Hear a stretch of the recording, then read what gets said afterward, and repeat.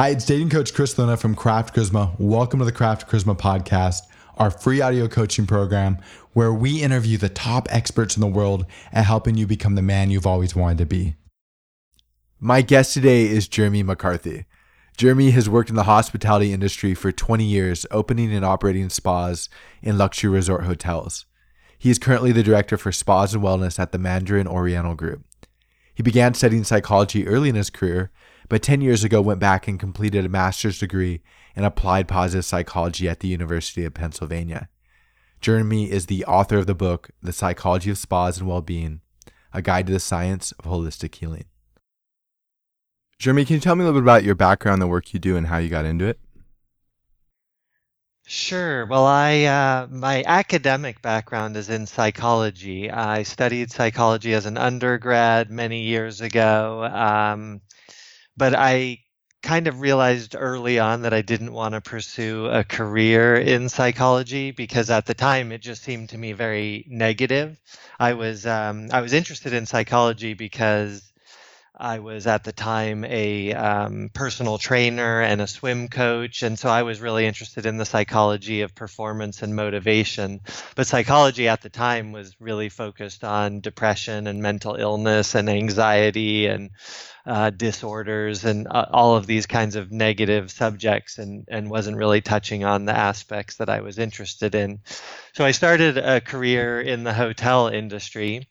And that's where I've spent most of my time for the last few decades, opening and operating spas in luxury hotels and resorts. But I always kind of took that psychology background with me along in my career and thought about how we apply that to what we do in luxury hospitality and spas.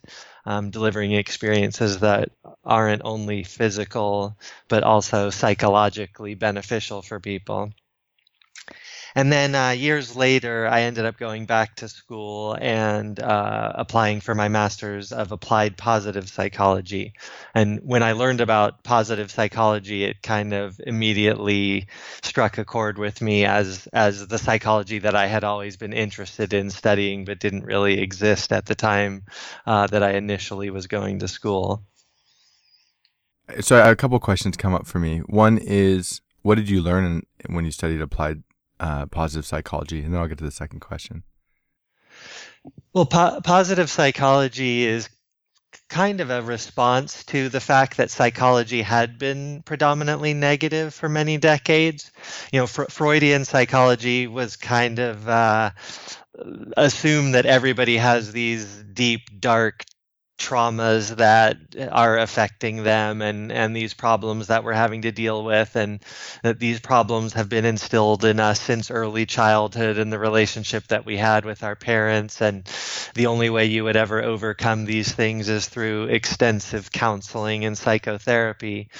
And positive psychology kind of flipped psychology a little bit on its head, or at least shined a light on areas that were, really not being explored very much in the science. So it thought about, well, psychology shouldn't only be about what are the things that go wrong in people's heads, but what are the things that go right with people? How does happiness work, and how does motivation work, and what are the factors that drive positive relationships, and the science of accomplishment and achievement. And so it kind of became this, science of happiness and flourishing, which is much more motivating to study and think about applying to your life, rather than just trying to figure out how to solve people's problems.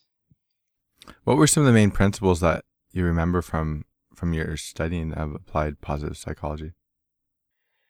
Well, Martin Seligman was one of the founders of positive psychology, and he was the president of the American Psychological Association, I think in 1997, when he made this call to focus on some of the positive aspects of mental health. And so one of the things that he talks about is that really there are 5 things that everybody wants and needs more of in their lives. And he uses the acronym PERMA to represent. The P is positive emotions, that everybody needs positive emotional experiences. We all are seeking on some level things that feel good, and we want pleasure, and we want happiness, and we want joy in our lives. The E is engagement. And engagement is kind of like, you probably have heard it described as flow, but that feeling when you're just completely immersed in what you're doing and lose track of time because you're just in that state of flow. And it's not necessarily, there's some overlap with positive emotions, but a flow state can also be something that's very challenging, or some people talk about, risk-taking activities and things that are somewhat dangerous can induce a flow state. So it's not only about things going really easy and things feeling good. It's about facing challenges in our lives, but feeling like we're able to meet those challenges, that the challenges don't overwhelm us. And when you're right in that sweet spot of rising to meet the challenges that come before you, that's when we get into that sense of flow and that feeling of engagement. And then the R is relationships, which is really about the importance of positive relationships. And there's been a lot of research on this. One of the professors that we studied with was Dr. Valiant, George Valiant, out of Harvard University, who did the adult study of human development and followed men over the course of their entire lives and actually into the next generation. And I think by now they're probably on the third generation, and just looked at the different factors that affected people's health and well-being across the course of their lives. And one of the things that he found was that positive relationships were one of the most important factors for human survival and longevity and health. And so I like the way he describes it, but he says, a question that you can ask that can predict how long someone will live is, how many people do you have that you could call at 4 o'clock in the morning if you needed something? And so that idea of really having a close network of people that you can lean on is very valuable to us. And then the M in PERMA is meaning, and the idea of we all need a sense of purpose and meaning, and to feel like we're pursuing something meaningful, that we believe in something larger than ourselves or connect to something greater than ourselves, and that there's a reason for us to be here, and that we find meaning in it.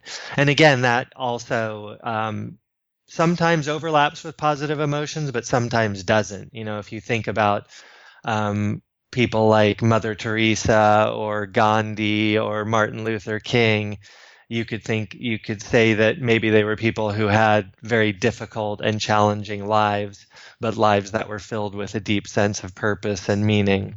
And so that's important. And then the last one, the A, is achievement and accomplishment, and just looking at the science of goals and motivation, and how do we set goals and create goals that are actually useful to us and that we're able to accomplish something with. And so that feeling of wanting to, we all want to feel like we're getting things done and accomplishing something in our lives and achieving the things that we set out for ourselves. So that's PERMA, and that is a good quick summary of some of the principles of positive psychology. It's kind of an infinite field, so it's hard to contain.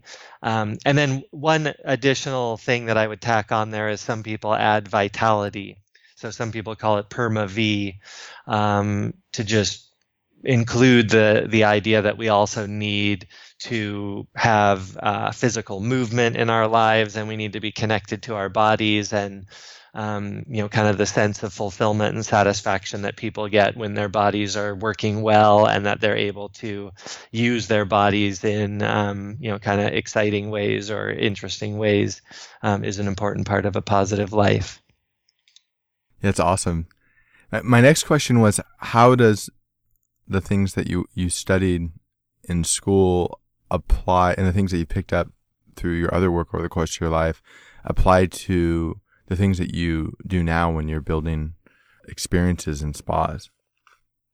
Yeah, I think very early on, I realized, even before I started studying positive psychology, I realized that the experience of going to a spa is very much a psychological one. But if you look at the way most spas market themselves and talk about what they do, they'll talk about the kind of the physical treatment that they offer, the ingredients in the product, maybe the facilities that the spas have to offer. But really, at the end of the day, a good spa experience or a bad spa experience is all about what's going on in the person's head when they come into the spa. And, how comfortable do they feel? What are they thinking about? What are they worrying about? How are they using that time as a moment for their own, kind of time for quiet contemplation or reflection on personal values? Or are they ruminating about a problem that they had earlier that day or a discussion they had with someone the day before? So, the psychological experience that people have when they come into that setting is very impactful. And to me, that's really where the magic happens. And so when I was studying positive psychology, I did my thesis on the psychology of spas and well-being, and really looked at different aspects of the research that had been done and the elements of psychology that were being studied in this positive way, and thought about how it applied to what we do in spas and how we could leverage some of that. And so that was my thesis, which I later published as a book on the psychology of spas and well-being. And it was, really finding that as much as spas tend to talk about these physical aspects of the experience, that really the greatest value of a spa experience might be the fact that spas are one of the only places in modern society where you can go, you can disconnect from technology for a while, you can experience time in silence, so you can just allow your mind to settle and be quiet and allow your mind to wander, and you experience the nurturing touch of another human being. And that all three of those things have a profound psychological impact on people, which is what makes spas so popular. Yeah, it's true. We often don't get those things in other places, right? In my own life, one of the things that I've realized that I've really had to consciously do is create space for myself. And oftentimes that space is connected to some of the things that you are describing, right? So space for silence, space to be with my spouse, space away from the notifications of my computer or the ringing of my cell phone, or that, so my brain and my body can calm. So it doesn't feel like it's constantly under a state of threat or anticipation. I don't know if threat's the right word, but state of anticipation. And you're right, spas are one of the few places we get this. And this sort of leads into this idea of well-being, right? Can you talk a little about it in your book? Can you talk to us about how you define well-being? Sure, absolutely. I think it's interesting because this is the first time in human history where there is no downtime. We've never lived, the human species has never had this happen before. It used to be that our ancestors would have, kind of hours of time and countless hours where they would just have to sit around and wait for something to happen, or, go on a long trek in search of something, or, go out gathering food or preparing a meal would take a significant amount of time.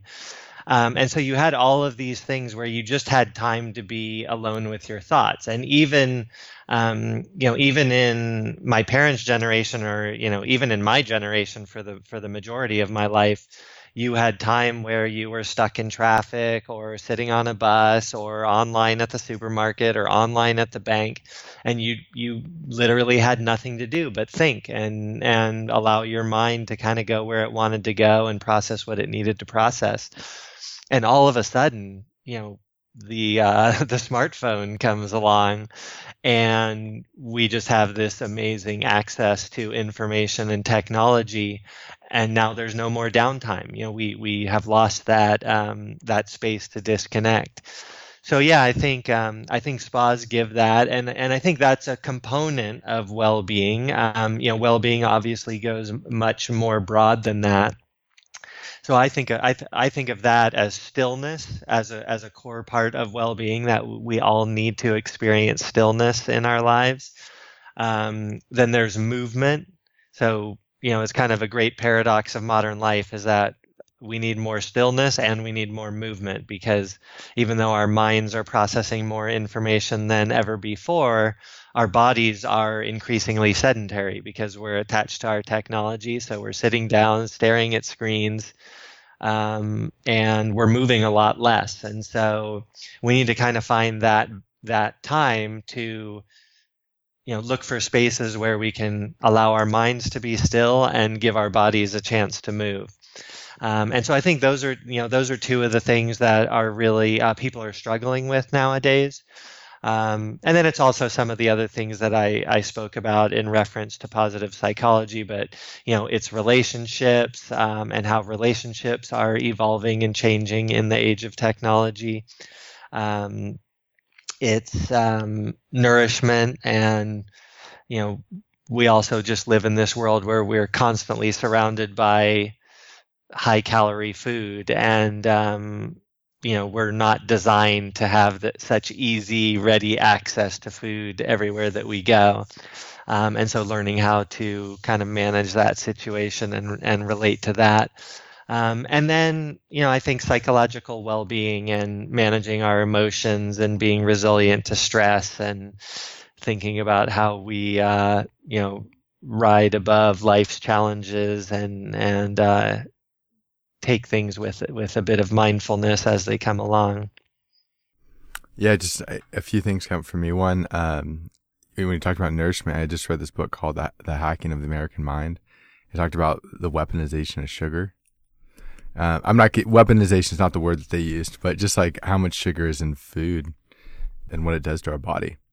But you're right, how high calorie food, we weren't sort of, as human beings, we didn't evolve to get the amount of some of the things that are in our food. Like we crave them. We crave fat and sugar and salt, because our body feels like it needs some level of that, but we've never had such a ready supply of these things. Yeah, that's right. We increasingly we eat most of our meals are prepared by somebody else in exchange for money, right? So we're not so much cooking at home as maybe we used to, or our parents' generation used to. And the problem with that model is that those businesses that we buy all of our food from, they make their money by selling food that tastes really good because that's what people are going to buy. And so there's not a whole lot of incentive for the food economy to think about long-term health. It's really driven more around what tastes good in that moment. And those are the things that businesses are going to pop up to make sure that that those kinds of things are available and around you.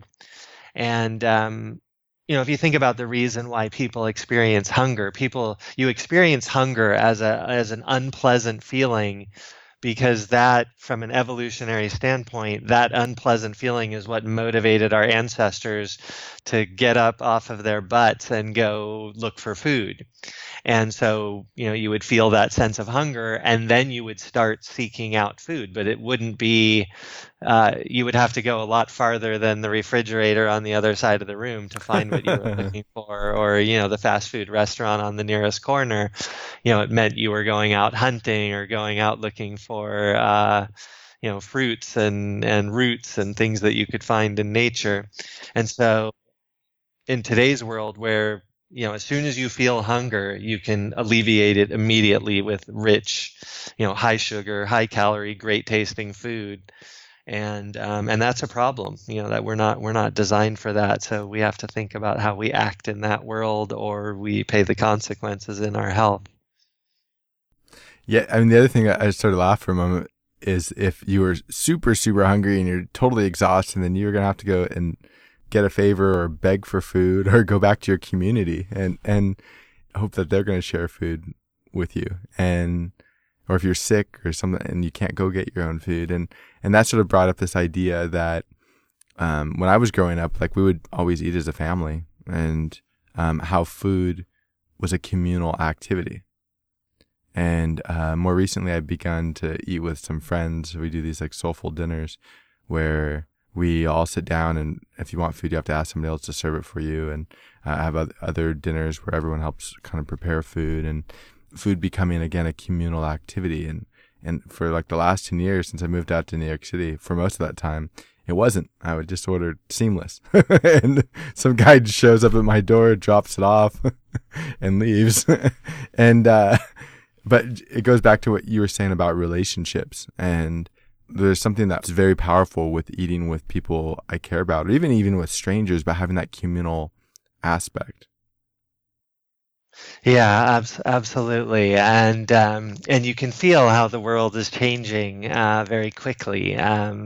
We just don't have that same connection. I mean, I actually just returned today, actually, from Japan for the last week, and I was visiting our hotel in Tokyo, which was a beautiful hotel. But I also spent a lot of time with Japanese people and going out and having dinners with them. And for them, that mealtime is so communal, and it is about really connecting with other people, and the ritual of the way the whole meal flows, and very much like you described in your soulful dinners. Nobody pours their own drink. You always kind of pour. You pour the sake for your friend, and then they pour it for you, but you never pour your own. And so you have this great sense of community that happens around the dining room table. And I think, unfortunately, the world is just changing so fast right now. I mean, I think one of the biggest problems is the pace of change is accelerating and getting faster, and our bodies and minds have evolved over millennia. And so our bodies and minds are designed for the world as it was several thousand years ago.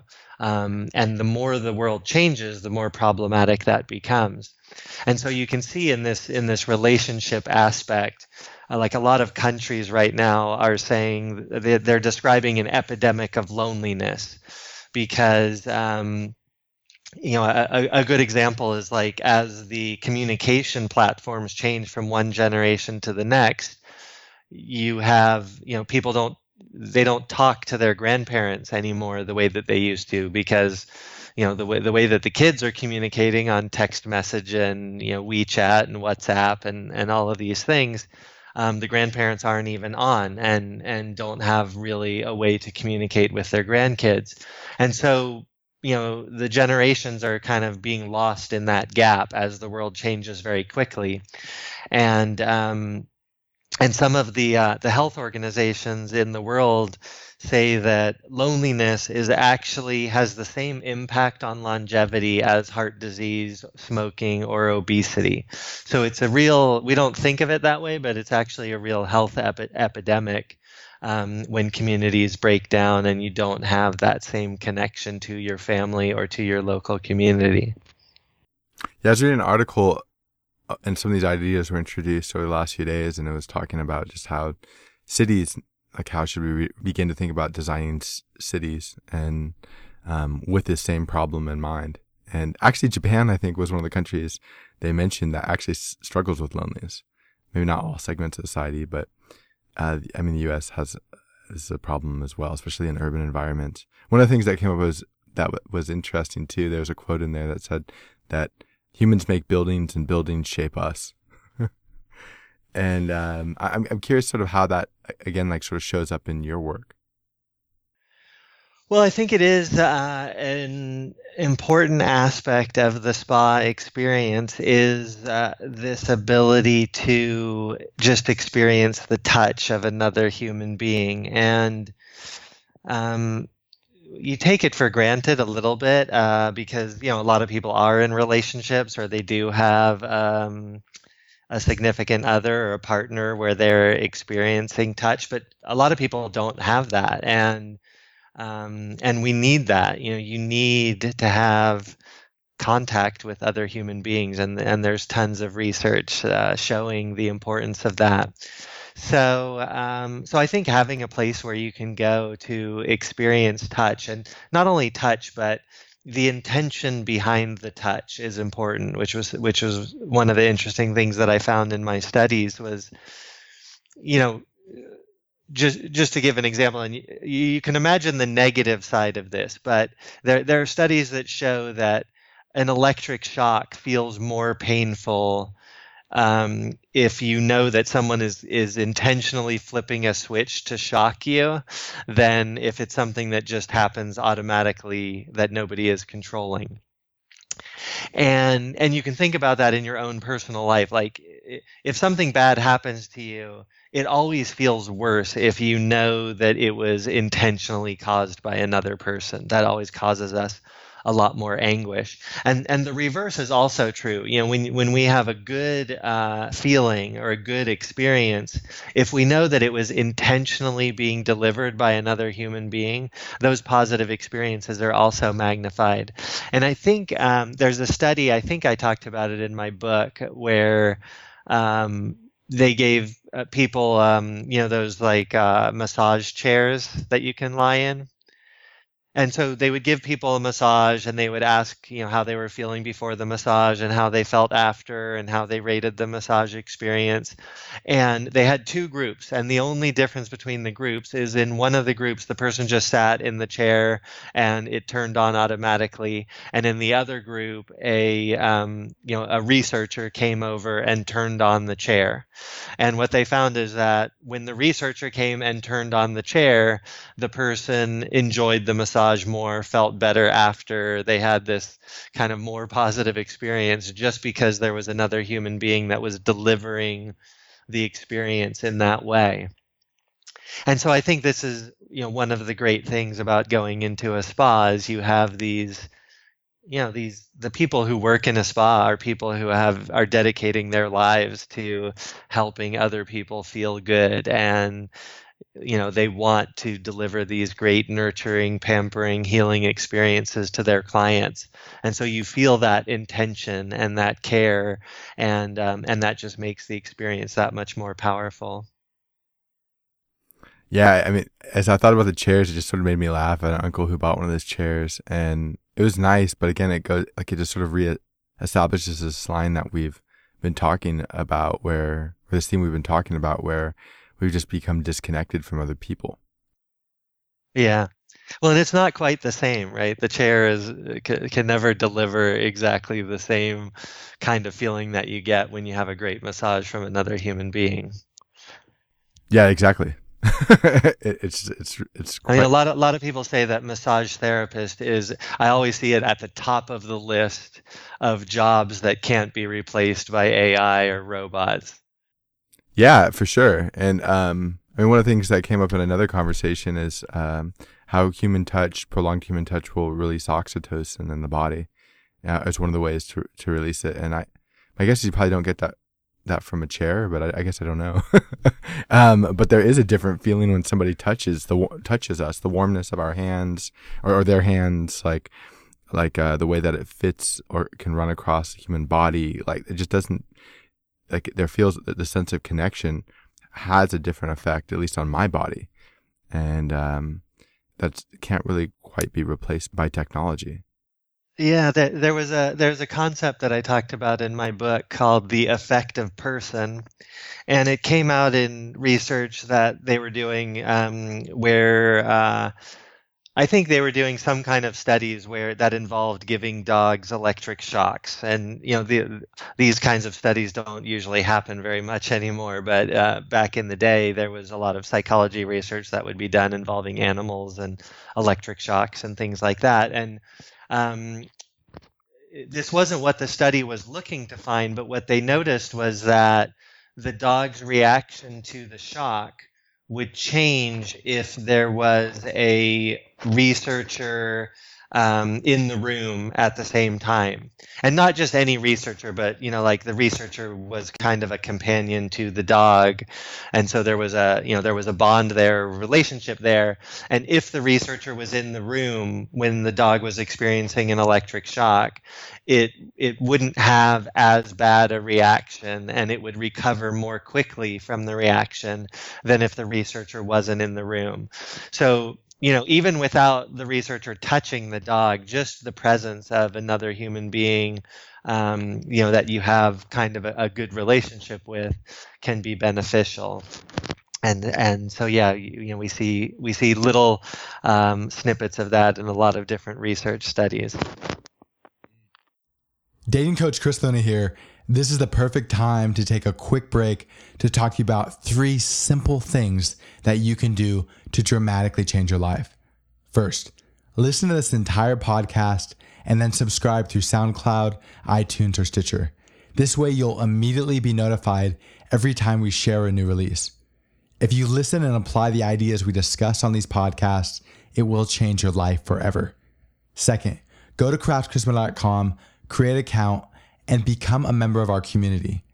There you can read articles, listen to podcasts, watch videos, ask us questions, and document your journey in our forums. Great men don't become great on their own. All great men are members of a community, and Craft Charisma is your community. Finally, if you're serious, and I know that you are, about making massive changes to your life as quickly as possible, check out our live coaching programs on our website. Craft Charisma Live programs are the fastest way to improve your dating and social life. And who knows, attend our live programs, let us get to know you, and you may end up as a member of the Craft Charisma team. Again, thank you for listening. Now back to the podcast.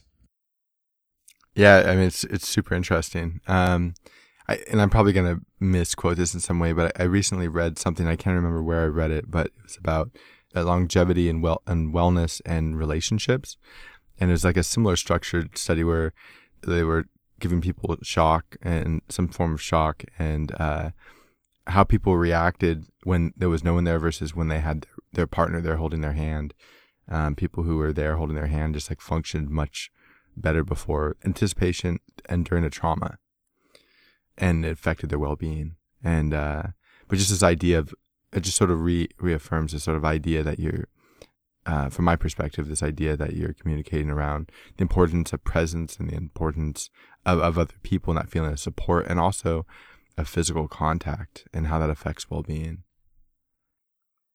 Yeah, I haven't seen the research on that using shocks, but I've seen a lot of studies that are similar to what you describe, where they'll do some kind of little micro trauma on a person's skin. They'll like intentionally create a blister on somebody's skin, and they'll find if they have a loving partner there holding their hand or something when they create this blister, that the skin damage is not as bad as it would be, and it recovers more quickly. And they do attribute some of that to oxytocin and things like that. But so there's this whole this whole chemistry that happens when we're around other people that helps us to heal. And that's kind of the way that I think about a spa, is as a place to go for self-healing. Because I think the modern healthcare industry, which has made incredible advances and done amazing things for human health, but by virtue of being so evidence-based, it's kind of stripped away things that are quote unquote placebo, and placebo has a very negative connotation in the modern world, because we think of a placebo as some literally something that doesn't work, but actually a placebo is something that it's an expression of healing that happens without an external intervention. So, I think one way to think of placebo medicine is self-healing. And, when you're trying to measure the effectiveness of a drug or some other external procedure, you want to show that external procedure is more powerful than what someone can just do on their own. But we have discounted the human ability to heal ourselves. And I think having somewhere that you can go, like a spa, where you can be in an environment that's just, very comforting and surrounded by people that are very nurturing and experiencing touch, and in an environment that contributes to relieving anxiety and calming the mind, that all of those things contribute to our own ability to self-heal. Do you think that there's any, some of these things that we're talking about that someone might get through the spa experience, some people listening to this may have never had a spa experience. Some of them might be regulars at spas. Do you feel like, you said earlier, like you can't get those three things that you described at the beginning of the podcast, the human touch, the disconnection from technology, the silence, in any other place in modern society than a spa. But do you feel like there's sort of other places that you can get maybe two of them, or places that people can begin to nurture these things? Like, how do they nurture well-being outside of the spa environment? Sure. That's a really good question. Well, I think first of all, it used to be that there were three places that we went where we would be separated from technology and kind of alone with our thoughts. One was a church.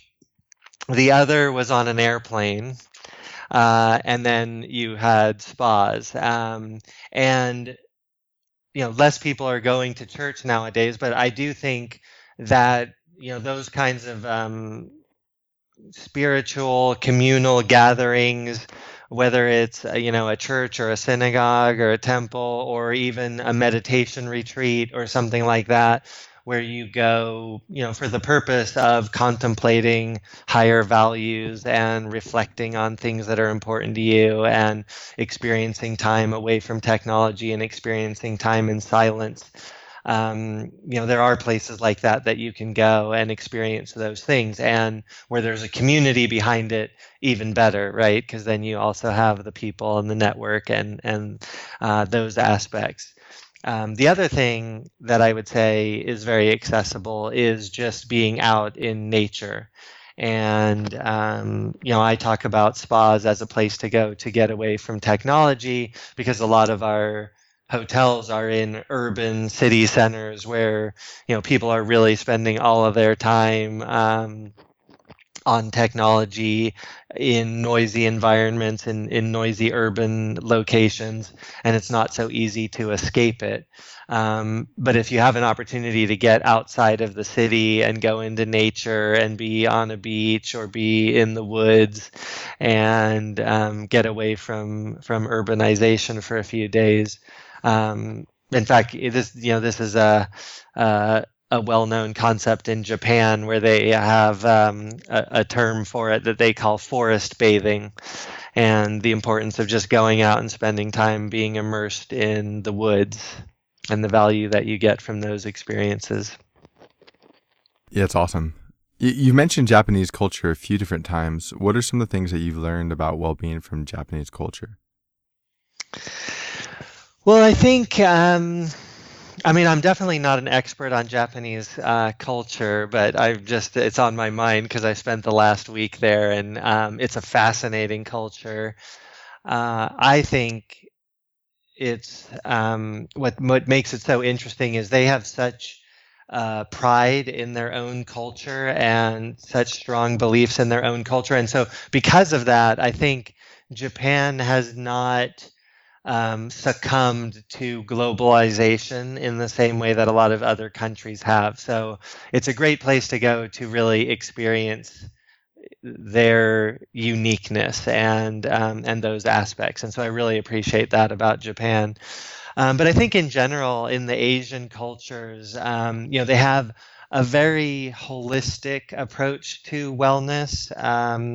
Where it's never been just physical. I think for me growing up in the U.S., now I'm thinking a lot about these aspects of psychology and mental wellness, and actually I think the entire wellness community has caught on to those ideas and is recognizing the importance of mental health, and these aspects of relationships and loneliness have become mainstream. But at the time that I was growing up in the US, I think if you thought about wellness, it was mostly about diet, exercise, and smoking. It was really about the physical aspects of health. Whereas I think Asian cultures for thousands of years have really thought about the duality of mind and body, and that you can't separate those two things, and that well-being is something that flows through that wholeness of what it is to be a person, and you can't just look at the physical part in absence of the mental part, or vice versa. And so I think that, kind of integrated, holistic approach that comes from places like Japan and China is very powerful, and I think the rest of the world is catching up with them. I think one other point that I would just make on Asian cultures is mindfulness, which is massively trendy right now, and everybody is talking about it, and everybody is there are books and apps, and people are getting into meditation and mindfulness around the world. And again, this is something that comes out of Asian cultures and has been around for thousands of years, and that have been practiced in these Asian cultures for a long time. And now the Western world is finally catching on. And I think we're only at the beginning of the mindfulness trend, because I think the rise of mindfulness is a direct response to the rise of technology and the increasing pace of change in the world. And so, as I mentioned earlier, the world is changing so fast, and you have all of these new technologies coming on.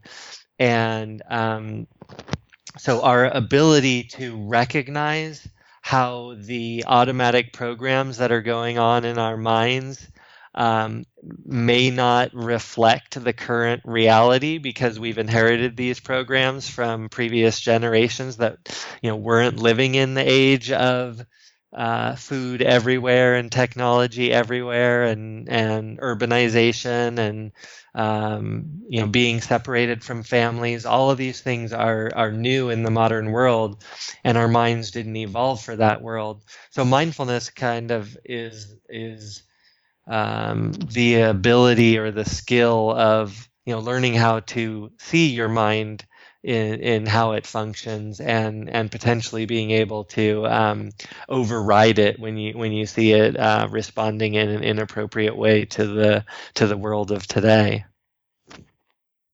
You gave a talk at the Global Wellness Summit, and you talked about wellness in the age of technology. You've talked a lot about technology and how it affects wellness already. Is there anything else from that talk that you think is really kind of pertinent here? Well, sometimes, and you probably are already hearing it in our conversation today, I tend to be a little bit wary of technology, because I see a lot of potential downsides of technology that I think we're not ready for and we're not thinking about. So I'm worried about technology, but I also I don't want to sound like I'm a complete Luddite, and I use social media. I'm on technology all the time for my work, and technology is great. So the way that I describe it is that the problem with technology is not that it's bad, it's that it's too good. And the technology is so good that we sometimes don't realize all of the things that we're sacrificing for the sake of technology.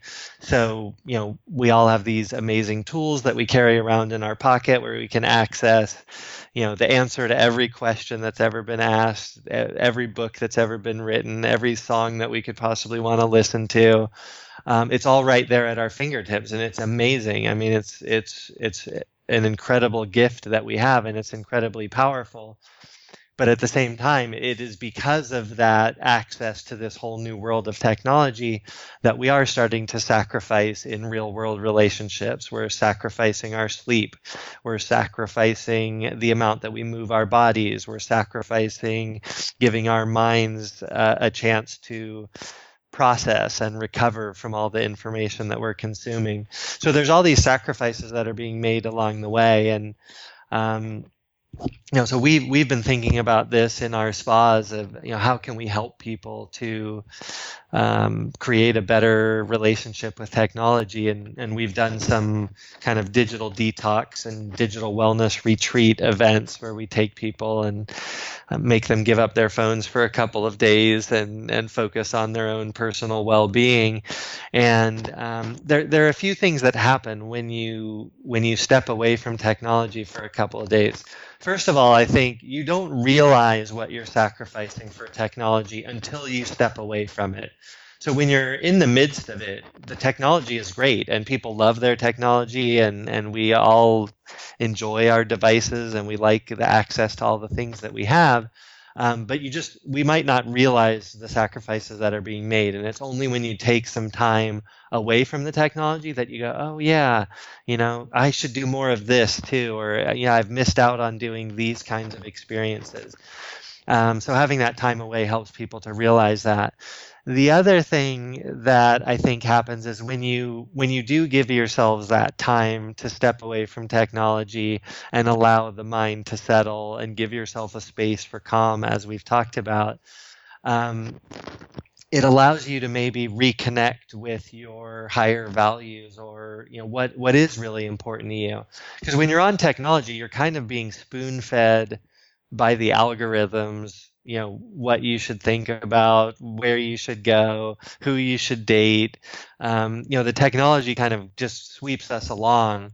And it's only when you disconnect that you can, if you take some time for soul searching and personal contemplation, that you can think about that. So actually, we're doing an event right now in all of our spas around the world that we call Silent Night.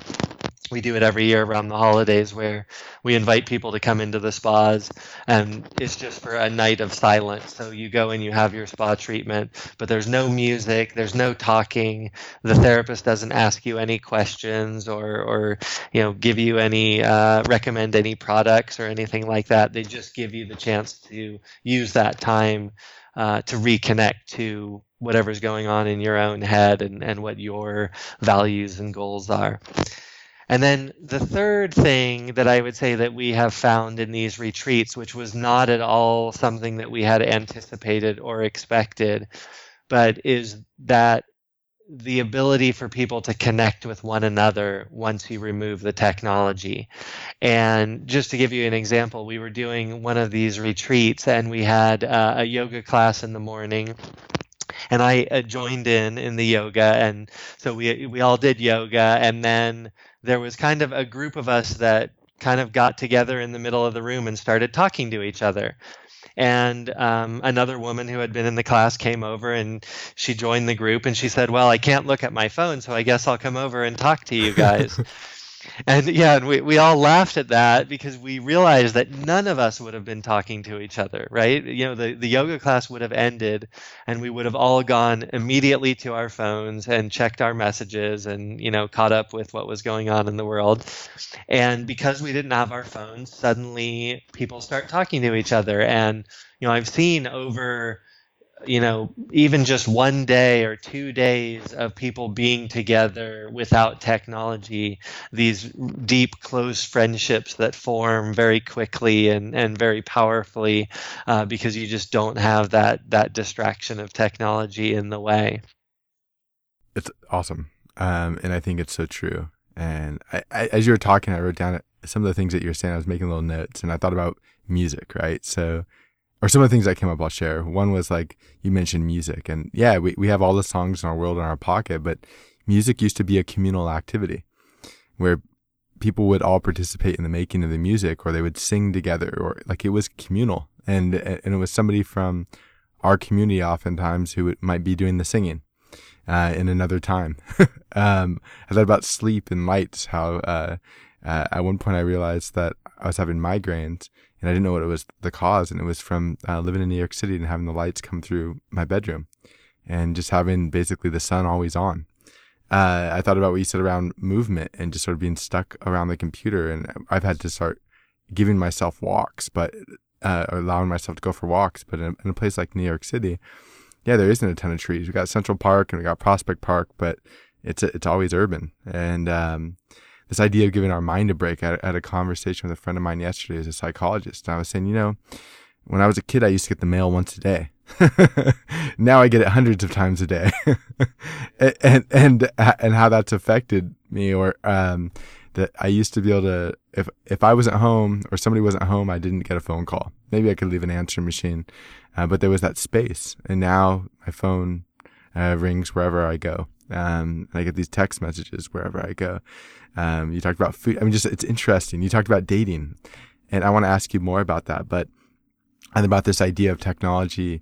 We can date. I have a client of mine who's dating a girl across the country, and so that they'll FaceTime, but FaceTiming every day is not the same as being in the same room with someone every day.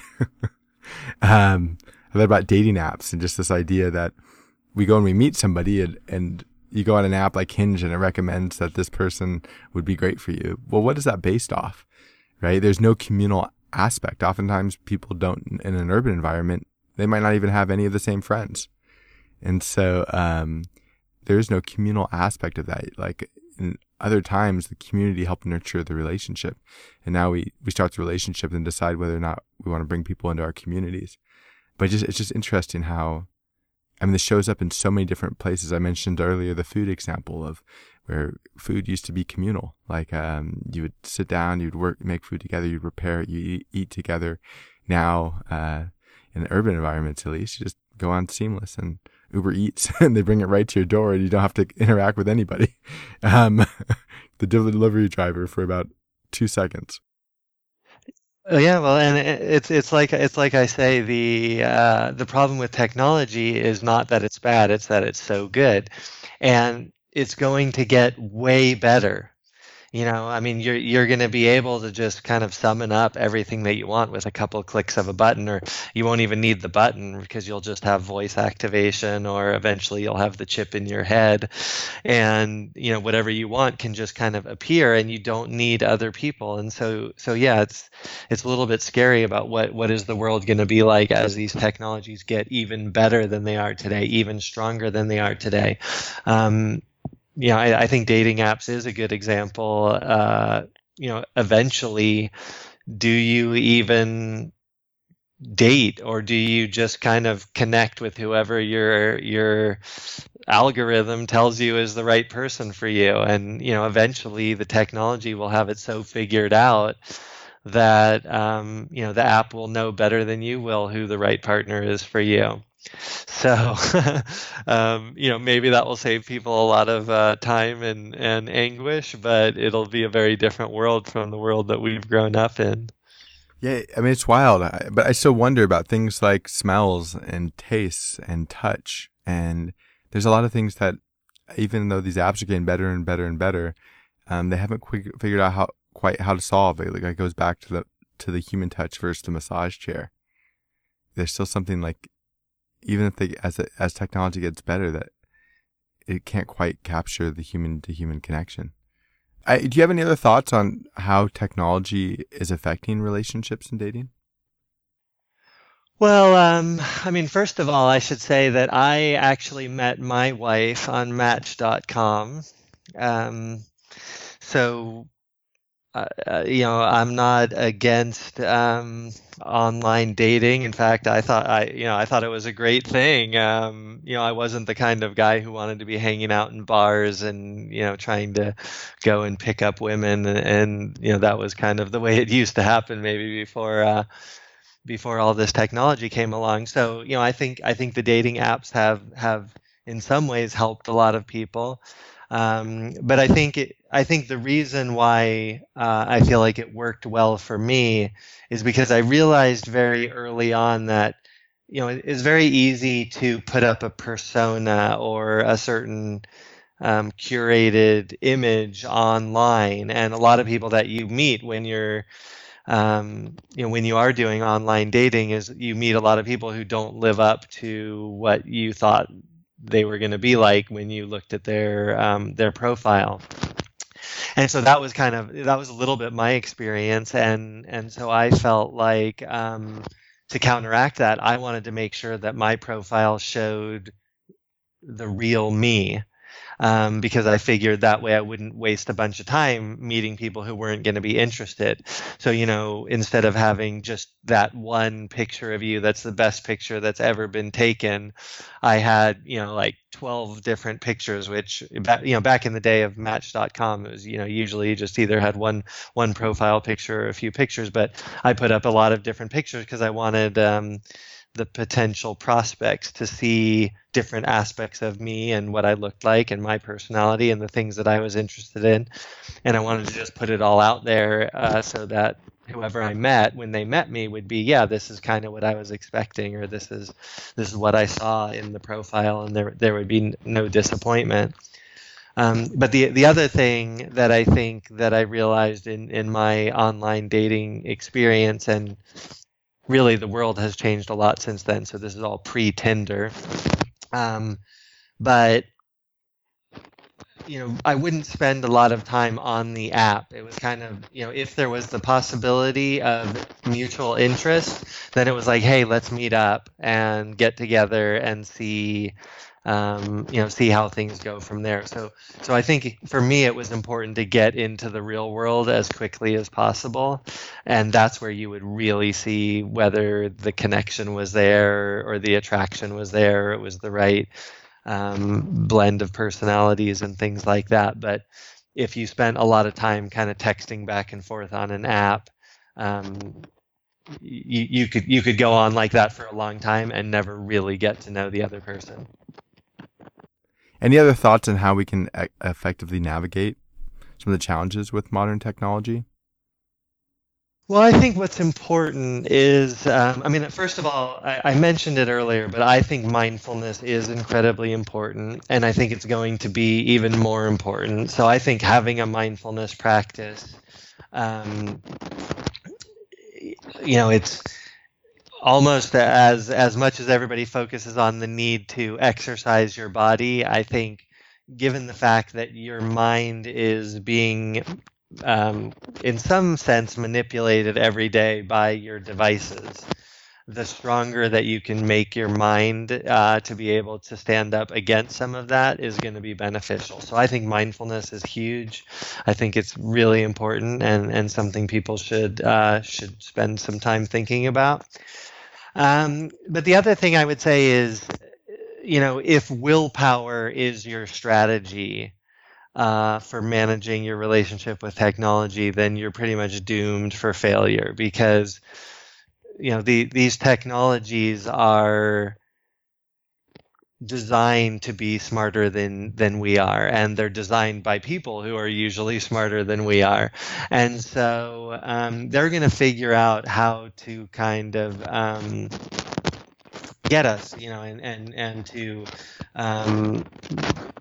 kind of hit us in our weak spots and keep us online and keep us connected. So I think, trying to use willpower and trying to just be strong, and using, your own self motivation to keep yourself on track for the goals that are most important to you is not a very good strategy. So you really have to, and like I say, I think you have to get away from technology to really think about what it is that you are trying to accomplish in your life and what is important to you and what your values are. And then while you're away from technology, to think about how you want to use technology to help you and how technology can hinder you. And then come back to technology with some clear boundaries in place and, some rules or guidelines around how you use it, when you use it, what you give yourself access to. But try to set it up in a way where the technology is serving you and that you're not becoming a slave to it. Jeremy, this has been awesome. I'm towards the end of our conversation. Any last things you want to share with the listeners? I think maybe the last thing I would say, just to end on something positive, is, like I say, I think technology is good in many ways, and this podcast is a great example. I mean, you're sharing ideas with people, you're getting, you're having these interesting discussions with people, and you're helping people to learn about how to improve the quality of their lives. And I've learned so much from listening to podcasts, from reading blogs, from connecting with people on the internet, from following people whose work I'm interested in. So I think there is a very powerful and beneficial use of technology for these kinds of forums.